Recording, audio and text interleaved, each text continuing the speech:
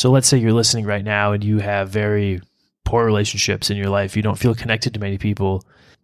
Something in your past impacts how you interact with people today.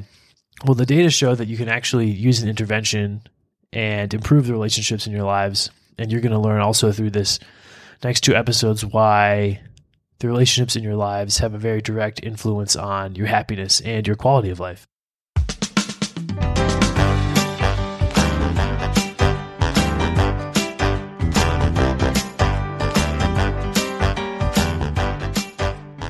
Welcome to the Bro Novo Podcast, the podcast that models healthy communication for men, empowering them to start the journey of self-work. Now here's your host, Thomas Pierce. Hello, friends, and welcome to this week's episode of the Bro Novo Podcast. I'm your host, Thomas Pierce. This week, as every week, I bring to you a podcast episode dedicated to cultivating healthy communication for men. This is not at the expense or exclusion of anyone who is not a man. Rather, it is filling a need that I see in my culture that I exist in, specifically American culture, but one that also is applicable, I think, to other cultures, which is men are not conditioned to cultivate self-awareness, cultivate authentic expression, and as a result, are hampered and limited in the relative success of their relationships and thus lives. This week is, rather than being an interview episode, is actually going to be a book review. I've been reading a book called The Good Life, Lessons from the World's Longest Scientific Study of Happiness, which I found absolutely fascinating. The 2 authors of this book are Robert Waldinger and Mark Schultz. They're the director and associate director of the Harvard Happiness Study, upon which the book is based. Mr. Waldinger is a psychiatrist and psychoanalyst, and Mr. Schultz, the associate director of the study, is the chair in psychology at Bryn Mawr College, has a PhD in psychology. And the book itself is written in a way to take the data and the insights found from this longitudinal study and apply it to anyone who wants to read and learn and enrich their own lives. This episode will be the first half of the book, my notes on it and my takeaways, because as I was reading it, I truly found it to be just filled with gems of information about relationships and their impact on our lives, and I found myself moved to take notes and share it with you. So this episode is going to be the first half of the book. Next week's episode will be the second half of the book. We're going to go into detail here, but the core thesis of the book is that the people who are the most likely to be healthy late into their lives, because the study spans time, had strong and rich friendships and meaningful relationships in their lives. A rough correlation of the more meaningful, impactful, real relationships someone were to have, the healthier they would be into late life. Or the other way to look at it would be the strongest correlating factor to long-term health would be the number of meaningful relationships someone has as defined by themselves. So that is more meaningful than diet, exercise, employment, any of the other factors that they were to look at. So the idea is not that if you just have good friends, you're going to be all set into your health. Of course, if you have destructive behavior, then you're going to have consequences. But the very interesting thing is that there is now strong scientific data supporting the importance of relationships, which ties into the theme of the Bro Novo podcast, in that in order to cultivate relationships of meaning, you have to communicate. So a little bit more about this book and then also the study upon which it is based. So the Harvard Study of Adult Development is, as I mentioned, a longitudinal study. There's an associated foundation with the study, and The joint mission of these two entities is to promote and use the findings of adult lifespan research to enable people to live healthier lives filled with meaning, connection, and purpose. The purpose and the goal of the study is to find answers to what makes a happy and meaningful life. So some of the topics researched are researching who will become active and vigorous into their 80s and beyond, and who will age poorly, finding what experiences in childhood are more predictive of midlife health, discovering if factors like a parent's thriving marriage predict thriving marriages among the children, and also learning how adolescents and young adults can build lives of meaning and purpose amid rapid social change. So this is something very relevant to me, and I think if you're listening and you're a fan of my podcast, it will be relevant to you. So let's dive in. A little bit of history first about the study itself. This is a mix of chapter 1 and then also information from the internet. So the Harvard Study of Adult Development, shorthanded as the Harvard Study, is the longest in-depth examination of adult life ever conducted. It was started just after the Great Depression and continues to this day. So the initial study was actually 2 studies that were merged at a certain point in time.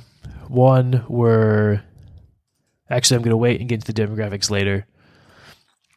And just the way that this thing has evolved is that by taking all kinds of information about people, the study participants, throughout their lives, their children's lives, and their grandchildren's lives, is that there is a very rich data set from which we can analyze and look at patterns, learning from these patterns about the people who were successful into their late lives, successful in their health, meaning, purpose, connectedness, feeling happy, avoiding depression.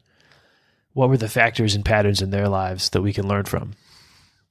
This study is very prestigious and important in the realms of psychology and a number of other scientific fields, and it still continues today. So it's still ongoing. The original study participants who were in the 1920s in Boston, their offspring and their further offspring participate to this day. So there are 4 generations of participants involved, 200 scientific papers based upon the study's data, 9 books written about the study, including the one I'm reviewing, and over 2,000 people who have contributed and participated, and a very low dropout, 15%, according to this lifespanresearch.org website. So if you're interested to learn more about the history, all this information is online.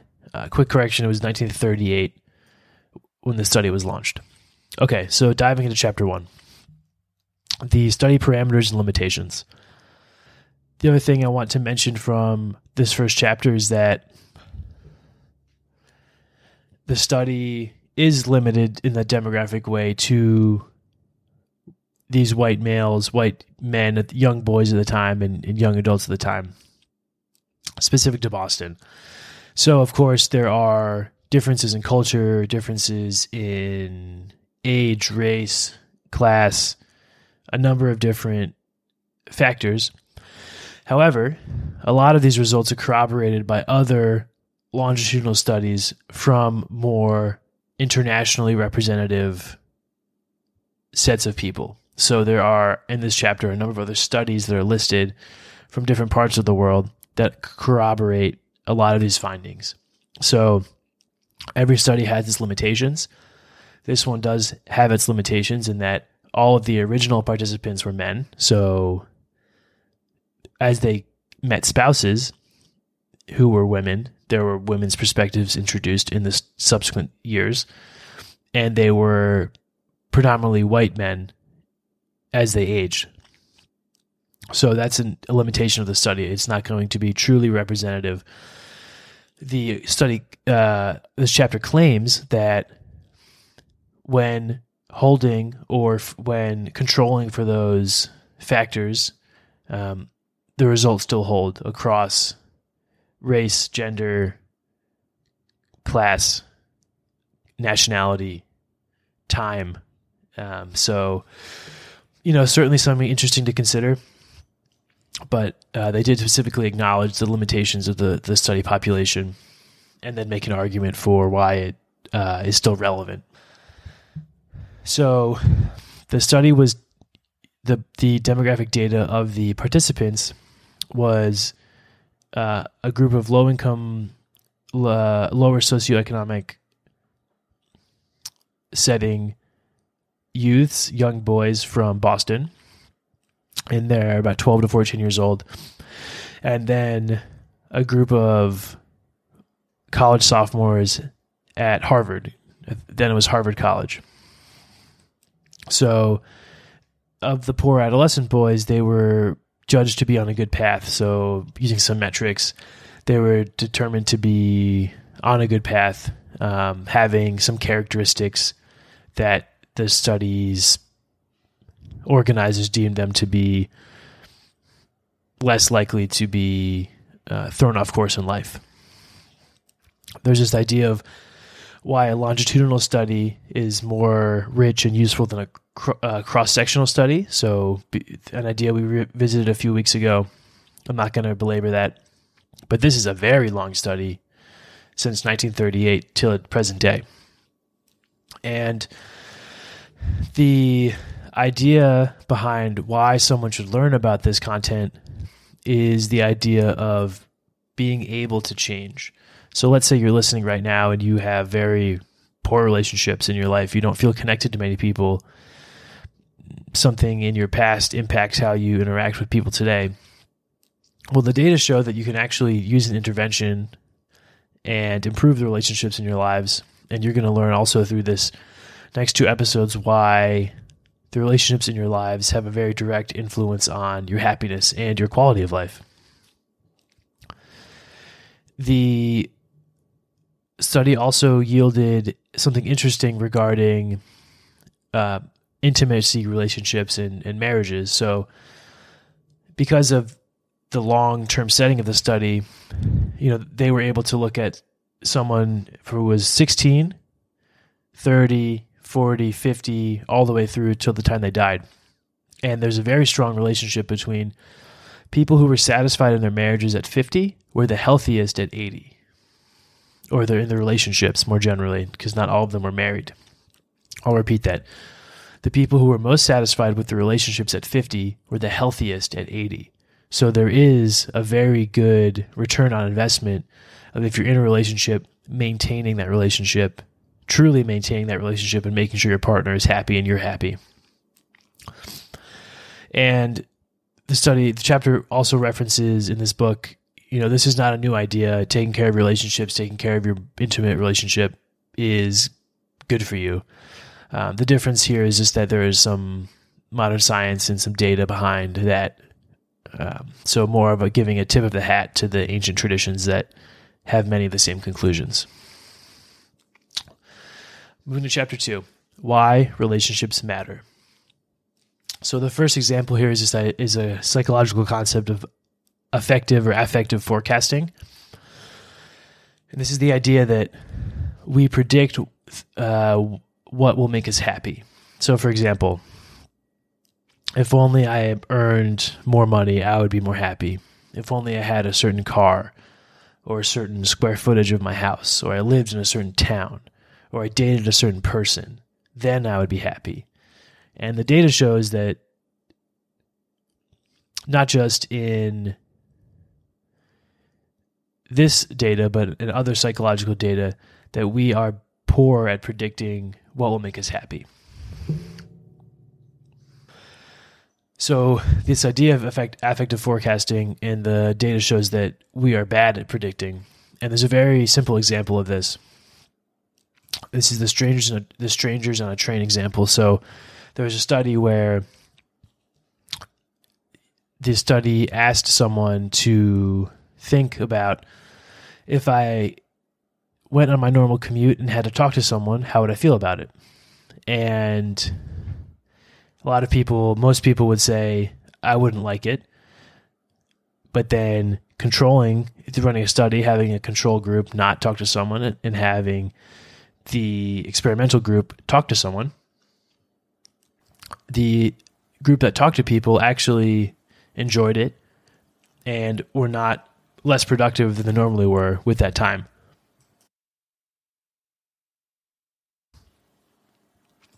So that's an interesting example of how we are bad at affective forecasting and how we are influenced by our culture in the realm of what will make us happy. Again, thinking about the examples I gave of materialistic things. And if you think about it, our society, our modern world prioritizes many things ahead of the lived experiences of people, of us, right? In the world, we're not really taught how to be happy. We're taught how to be capitalists, how to be cogs in an economic machine, how to be good citizens, how to be a number of things really unrelated, here in the West at least, to what makes us happy. Loneliness is more pervasive than ever before. As you mentioned, this book was released in 2022, perhaps this year in 2023.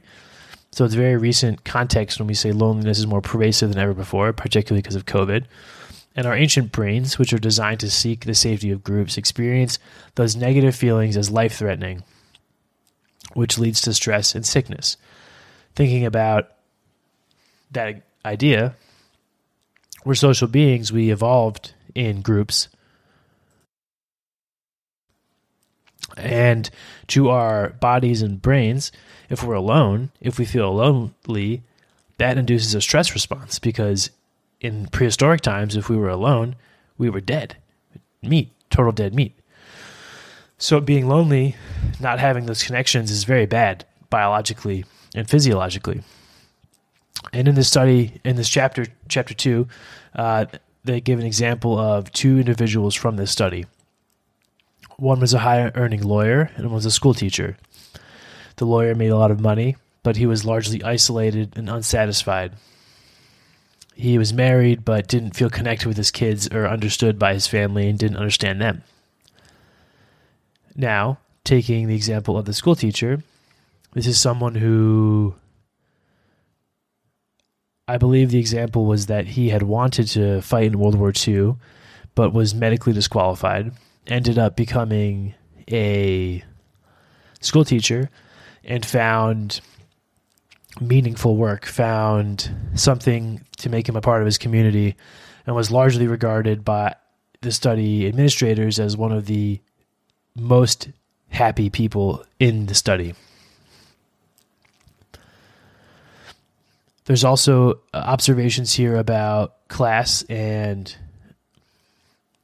how it influences lifespan. So the Harvard group versus the Boston boys group. The Harvard college men had a 9.1 average years longer lifespan than the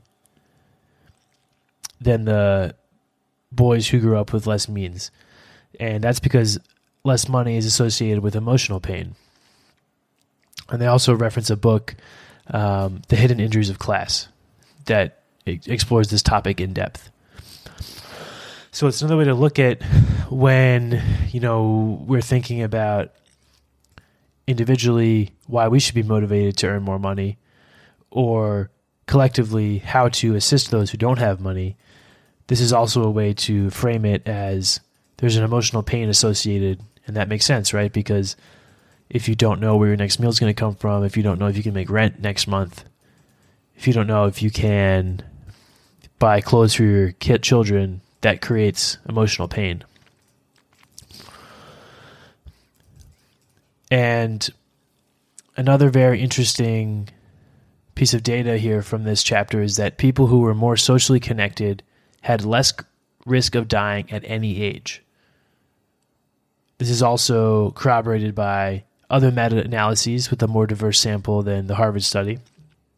One of these is the Holt-Lunstad study, a very famous study apparently, that explains or explores social relationships and mortality risk.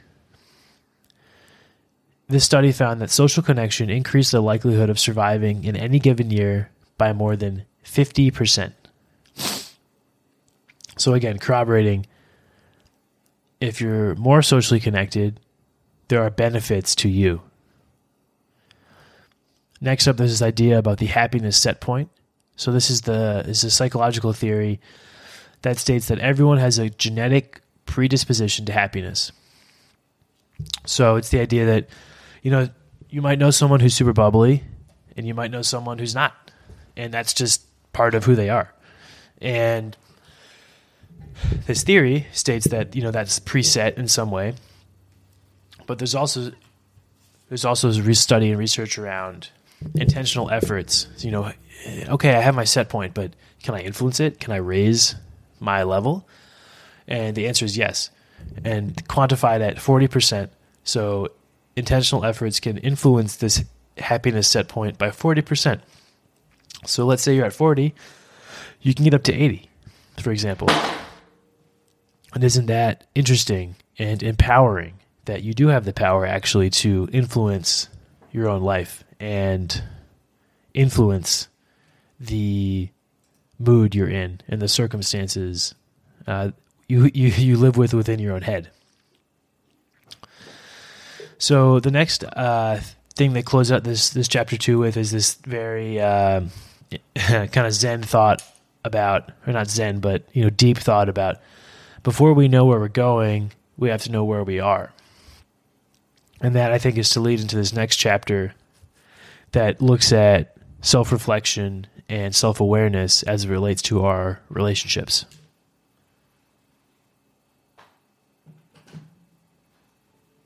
Moving to chapter 3. This chapter is called Relationships on the Winding Road of Life. The chapter starts off with the idea that everyone's lives have similarities across gender, culture, ethnicity, sexual orientation, and class. And this is essentially everyone was a kid at some point. Everyone goes through young adulthood, midlife, and a late life. And this chapter looks at those 4 stages and the psychological phenomenon associated with them. And this is part of the book where they encourage us to be reflective.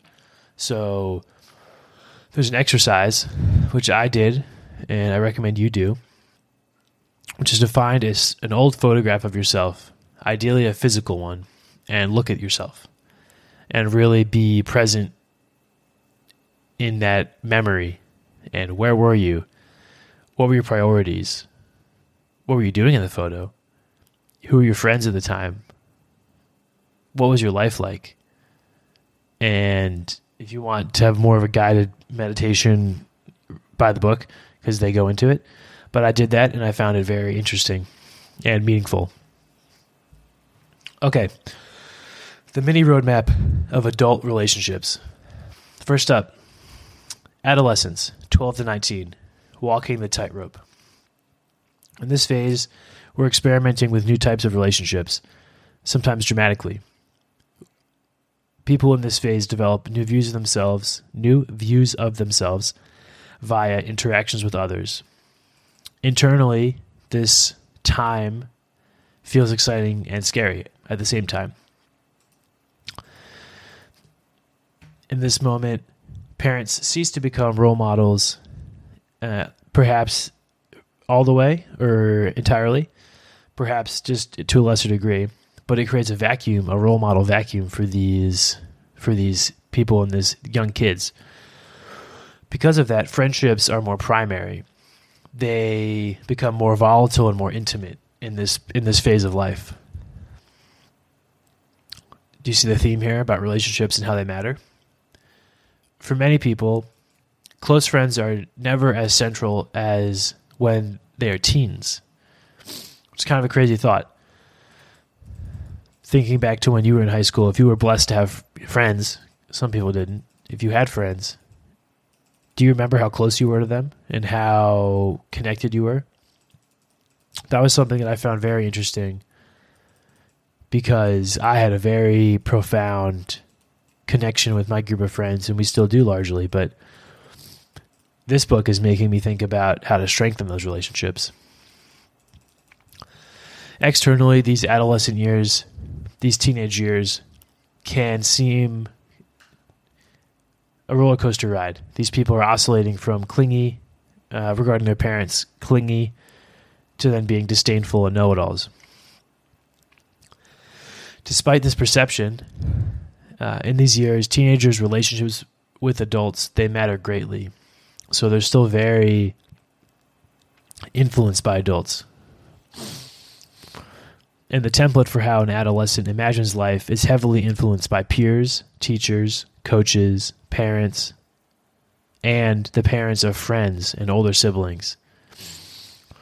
So that's very interesting, the parents of friends as a kind of often forgotten influence on your adolescent teen. That's something that corroborates with me on my experience. Okay, young adulthood, ages 20 to 40. Pretty wide range. From the inside, young adulthood can provoke anxiety as young adults become self-responsible, and at the same time, the path forward is unclear, which is conflicting because we're supposed to be sure of ourselves, but there's also this great concern. Intense feelings of loneliness are often reported in this period. Knowing what we know now about the negative impact of loneliness, that is concerning. From the outside, young adults can appear to family as detached from their families and these familiar relationships as they work on and seek to build emotional intimacy with romantic partners and build a family of their own. Maybe this resonates with you. This drive for self-sufficiency can lead to social isolation, and close friendships are still very important.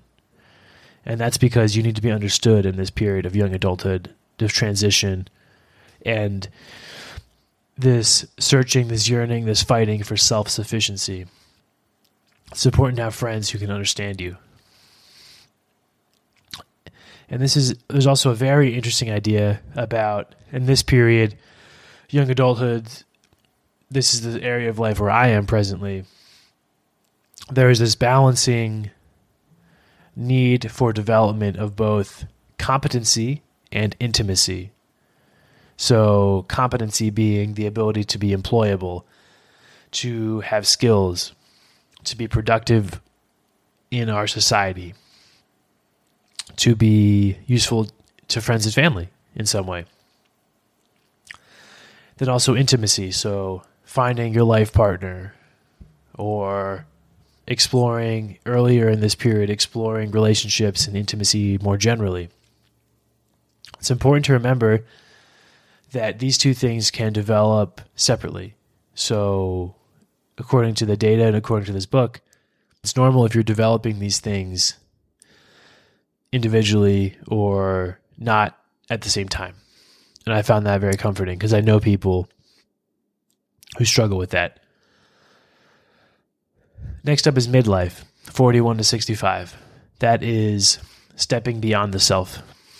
So from the outside, the middle years often look sustainable, stable, and predictable. But from the inside, people can feel overwhelmed with stress and responsibilities.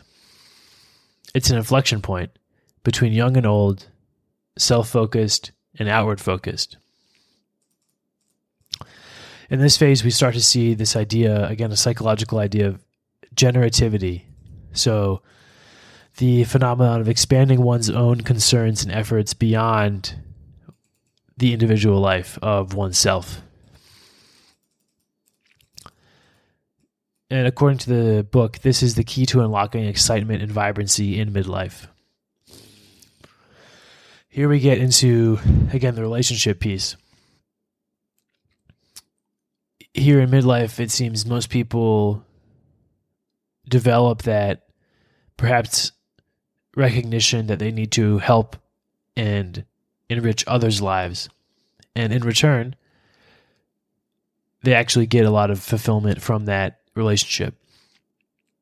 And relationships are the vehicle that allow us to both improve our own lives and to build things that will outlive us. And perhaps that's where this is relevant to the midlife, because in this period, people start to think about their own morality and, their their own pending death. I looked for a way to say it smoothly. I don't know. We're all going to die. Anyway, okay, late life. 66 plus. Minding what and who matters. The amount of time we think we have left on Earth shapes our priorities. If we think we have a lot of time, we think more about the future. If we think we have less time, we try to appreciate the present. Again, that's from a study, a experiment, where that assertion came from. So from the outside, late life is viewed as a period of mental and physical decline.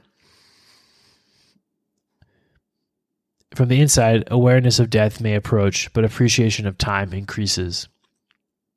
And again, this hammers home the point that the fewer moments we have to look forward to, the more valuable they become. And that's where a lot of,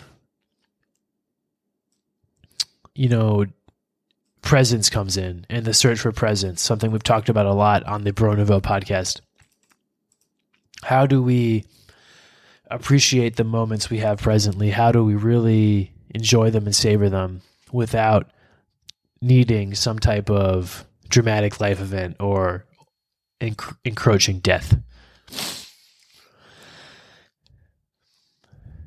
And here also looking at the study and the lives of all the variety of people within it, we see patterns of good and bad luck across everyone.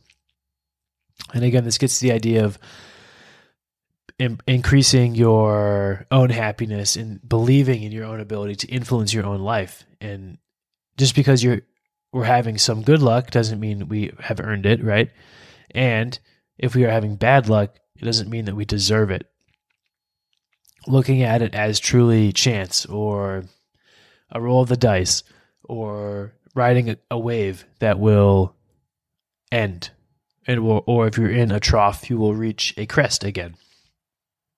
And according to the closing words of chapter 3, the more we nurture positive relationships, the better our chances are of surviving and thriving. Okay. Last chapter for the day. Chapter 4. Chapter 4 is called Social Fitness, Keeping Your Relationships in Good Shape. Classic example. If you have a nice car and you're a man, you probably take care of it. I feel like on the levels of enlightenment are, first level, are you taking care of your body like you would your nice car? Are you taking care of your relationships like you would your nice car? Ooh, I don't know. So there's an example of a study where a biopsy was done. It's just a piece of skin taken. Control group was non-caretakers, and the experimental group were caretakers, so someone who's responsible for caretaking. The caretaker group took 9 days longer to heal than non-caretakers. So the assumption or the assertion is that these people were extremely stressed and their bodies took longer to heal, alluding to the mind-body connection. So if you're mentally stressed, your body has associated physical stress in a way that is real and impacts our lives beyond just some kind of foo-foo or hippie idea. No, there's real impact on your actual health. If you're stressed and you don't take care of yourself, you will die sooner, is the point. And the whole idea, the whole thesis, the whole thrust behind this whole thing is that take care of your relationships, you'll be more happy, you'll get more satisfaction, you will have a buffer from these stresses that impact your health. Part of improving our relationships is having an honest assessment of them. So looking in the mirror and thinking honestly about where your life stands is a first step in trying to live a good life. Noticing where you are can help put into relief where you want to be. There's also this example of this gentleman. All these names are changed, anonymized. The book In the book, this gentleman's called Sterling. That wasn't his real name. I don't know what his real name was. His real name was. He was from the Poor Boys Study, not the Harvard Study. He, as an adult, we were introduced to him. He's living in Montana, living in a trailer. He likes it because he's mobile and he's not rooted in the place. He's divorced. He doesn't have a relationship with his kids, even though they like him, and he loves them. When he thinks about them, he feels very positive and it lights him up, but he doesn't think about them. And the book's assessment is that because of his childhood, he has an aversion to intimacy and relationships because he was hurt and abused as a kid. So what he does is he puts a positive spin on his relationships mentally and then pushes them away to the point where he actually pushes away his kids and he doesn't have a relationship with them because in his head, he tells himself it's fine. But they gave examples of he learned Italian because his daughter was living in Italy, and he learned Italian to be able to visit her and have an enriching experience. But when the time came to go and visit her, she invited him to visit him. She invited him to visit her. He didn't go because he didn't want to, quote, be a burden. So, again, affective forecasting, for example, maybe subconsciously Sterling thought this was the best approach to protect himself and keep himself happy. But obviously, it was it's quite sad because he missed out on those opportunities. Loneliness hurts. Loneliness is associated with being more sensitive to pain, suppression of the immune system, diminished brain function, and less effective sleep. In a study of 18-year-olds, there's a strong association between loneliness and risky behavior. Risky behavior, avoid that. I don't know if I like that. I mean, what teenager doesn't engage in risky behavior? One who's not having enough fun. That's what I would say. Anyway, risky behavior, poor mental health, and negative coping strategies. This is a very important idea that I'll elaborate on. Negative and positive coping strategies. This is mental health, suicide prevention 101. If you're stressed, you need to have positive coping strategies. These are coping strategies that do not make you feel worse than you already do. Ideally, they make you feel better. So, drinking alcohol, negative coping strategy. Cutting yourself, negative coping strategy. Dating some dickhead who treats you poorly, negative coping strategy. Positive coping strategy examples would be exercising, calling a friend, taking a bubble bath, journaling, drawing, playing the ukulele. This is an important thing, unrelated to this book, but if you've never heard about that, best practice, write down right now, what are your 5 positive coping strategies? Have that in your back pocket. Next time you feel shitty, pull that out and do those things and avoid things like vaping. All of you people, I smoke cigars, so I can't sit on a high horse, but vaping is so common. If that's your negative coping strategy when you're stressed, maybe think about a positive one. Okay, back to loneliness. So loneliness is such a problem in the United Kingdom, at least, that they created a ministry of loneliness, and this is to offset or influence the quantified economic impact of loneliness on workers. So if there is someone who leaves their job because they're sad, that has an economic impact at scale. I don't know about this ministry. It's probably a politically hot button issue, but it's an interesting example of a quantified effect of loneliness. The objective facts of someone's life are not enough to explain why someone is lonely. So this is the idea that just because someone is married, has kids, has a job, is wealthy, has all the things that you would think make them feel good, if their relationships are shallow or not nurtured, they could feel lonely. Vice versa. You could look at someone who, by our rich world Western standards, doesn't have a lot, but they could be way more happy than 80% of the people that we know. Probably they have good relationships. And the idea of loneliness related to, earlier we talked about our ancient brains. So prehistoric evolutionary biology example, if I'm in my tribe and then I'm separated from my tribe and I'm alone, I have a physical response. I probably sleep less soundly. I'm more stressed. I am not sleeping as soundly because I need to be ready to react. I'm nervous. I'm anxious. All of these things influence and have a physical response until I'm returned with my tribe. Because when I'm with my tribe, I can be safer. I can gather more resources. I can effectively ward off predators. And for the modern person who is experiencing chronic loneliness, they're experiencing these stressors in a long-term way, and in a way that if they were in their ancient self or in their evolutionary self, it would be as if they're isolated and away from their tribe for long periods of time. So of course, that's not good for us. An example to make us think about our relationships and how often we see the people we like. So let's pretend you and your best friend in the world, you get together once a week for an hour to crush espresso macchiatos. Over the next 40 years, that's 87 days of time together.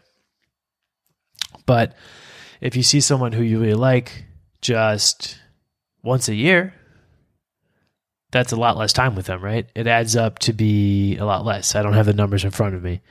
Well, once a year, that's just 1 hour. That's going to be that's going to be 40 hours over the next 40 years. Thank you, math. As opposed to 87 days. So, in context here, to put this into relief, to use a phrase from the book, in 2018, the average American spent 11 hours a day interacting with media of all sorts. That's 18 years of waking life over the next 40 years. So your best friend in the world who you spend an hour with every week, you're going to get 87 days with them over 40 years. You're going to get 18 whole years of your 40 years interacting with bullshit media. So, a reflection point would be, is there a relationship in your life that would benefit both of you if you could spend more time together? There are two crucial predictors of happiness per this section of the book. One of them is time spent with others. Couples in a satisfied relationship who spend time together are buffered from the ups and downs of everyday life, as an example. So, because the study was quite long, over time, the study would do things like every year send a big packet questionnaire to a husband and wife, and then also do in-person interviews every 2 years or so, getting information directly from them. How's your relationship with your husband? How much time do you spend together? What do you do with your day? And the pattern showed that couples in a satisfied relationship who spent quality time together were buffered from the ups and downs. So, for example, the way they quantified that would be, how do you feel overall? And the more time you spend with your loved one, the more likely you are to say consistently over time, I feel good. I feel good. As opposed to the people who had less quality time with their partner were more likely to say they felt bad chronically, feeling lonely or unhappy. These two crucial predictors of our happiness are the frequency and quality, so essentially quality and quantity, of our interactions with other people. These are two major predictors of happiness. So how many times are you seeing or getting quality interaction with the people who you love? Or anyone, really. If you're, maybe there's some guy on your street who you like to bullshit with, and you both leave smiling and laughing and have a few jokes. That is a quality interaction. If it's quality for you, it's all super subjective. That's going to help you, and scientifically will increase your likelihood of being happier. The next phase here is a social observatory. So it's a simple graph, vertical and horizontal planes. On the vertical plane, there's energizing and depleting. On the horizontal plane, there's infrequent contact and frequent contact. So if you think about a quadrant, the top left quadrant is going to be energizing and infrequent. The bottom left is going to be infrequent and depleting. The top right quadrant is energizing and frequent. The bottom right quadrant is frequent and depleting. So the idea is that you chart your relationships in your life, write down the 10 most important people in your life, and chart them on this course. Is this person energizing and you see them a lot? Are they energizing and you see them not enough? Are they depleting? Do they take energy from me and I see them infrequently? Or are they depleting and you see them frequently? So the idea is if you see here, oh, Billy Bob, I love that guy, but I don't see him enough. How do I get him on the right side of the chart to be where I see him more? Or, Timmy, that guy sucks. He depletes me. I leave my interactions with him feeling really bad. How do I move him away from being on the frequent side of my chart to seeing him less frequently? So it's an interesting reflective exercise. Okay, next up, the keystones of relationships. Those would be giving and receiving. Giving and receiving. Attention, energy, affirmation. There's actually a whole number of metrics that you can use from this book to quantify these things that you give and receive from other people. So these would be safety and support, learning and growth, emotional connection and comforting, identity affirmation and shared experience, romantic intimacy, help, fun, and relaxation. So the idea is that, per the data from this longitudinal study, if you are able to provide those things for other people and then also get those things back from them, that's the foundation of a good relationship. That's the keystone of a relationship. And as such, of a meaningful life. Because if you have rich relationships, you will have a rich life. So some example questions. These are some hard hitters. So here we go. Who would you call if you woke up scared in the middle of the night? Who would you turn to in a moment of crisis? Those are the people, if you're lucky enough to have those people who you can list in those answers, these are the people who can help us navigate through times of stress and also encourage us to experience new things, which, yes, experiencing new things is good for you. Try it sometime. Who encourages you to try new things, to take chances, to pursue your life's goals? Who knows everything or most things about you? Who can you call on when you're feeling low and be honest with them about how you're feeling? Who can you ask for advice and trust what they say? Is there someone in your life who has shared many experiences with you and who helps strengthen your sense of who you are and where you've come from? A side note from the authors here, these relationships cannot be replaced. I'm going to repeat the question, and if you can think of those people, think about how is your relationship with them? Is it strong? Is it strong enough? How can you strengthen it? Is there someone in your life who has shared many experiences with you and who helps strengthen your sense of who you are and where you've come from? If there is someone in your life, the study and I recommend go strengthen that relationship. There's an old saying, apparently, new to me, but the old saying is that you can't make old friends. Do you feel satisfied with the amount of romantic intimacy in your life? Are you satisfied in your sexual relationship or relationships? Who do you turn to if you need to Who do you turn to if you need some experiences or help solving a practical problem? I think that's a typo. Who do you turn to if you need help solving a practical problem? Who makes you laugh? Who do you call to see a movie or go on a road trip? Who makes you feel relaxed, connected, and at ease? So these are all questions to help you reflect on the dimensions of those things we get from other people and we give other people. Safety and support, learning and growth, emotional connection, identity affirmation, romantic intimacy, help, fun, and relaxation. And the idea behind this is forced reflection. Forcing ourselves to reflect on where we are. We're so busy. We got all this crazy stuff going on, but taking time to slow down, get a grasp on your relationships, and then improve them. And it will enrich your life. Okay. The last section of chapter 4 and the conclusion of this episode of the podcast is entitled Working from the Top Down. The idea is to reinforce the relationships that are working. So once you've gone through these exercises and identified the fucking rock stars in your life, the people who get you stoked and happy and make you love life, go reinforce those relationships. Check in with them.